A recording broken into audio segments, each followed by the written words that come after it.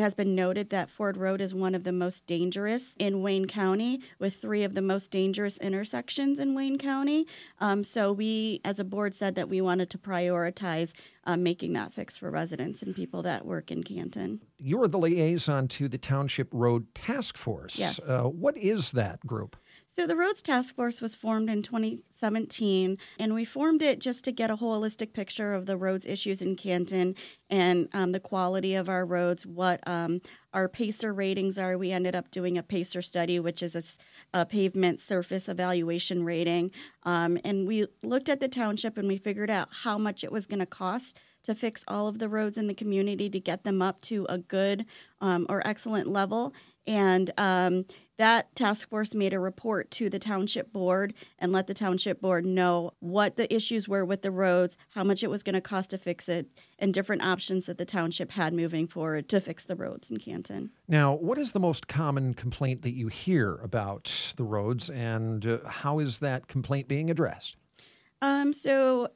Due to the season, there are a lot of complaints about potholes.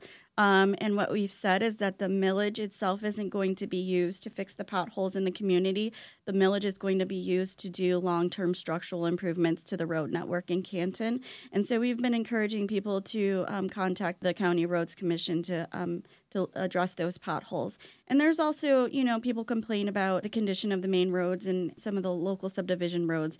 And we've taken note of that, and we're looking at how that fits into the road millage and roads improvement plan. Now, I know that you have something called a local match program where people who want work done in their neighborhoods or neighborhood associations can raise a little bit of money to put toward a project that they want done, and then that money is matched. How does that work exactly? So prior to the roads millage being passed, if residents wanted improvement on their local subdivision roads, they had to get agreement from the majority of folks in their subdivision to do a special assessment district.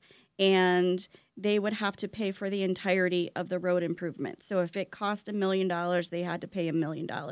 What we said is because we're getting money through the millage, we don't want to assess residents to pay for the entirety of the local roads in their subdivisions. And so what we said, come up with a small match and the township would pay the rest of it. So if it's up to $100,000, they would pay like 5% and we would pay the rest of that.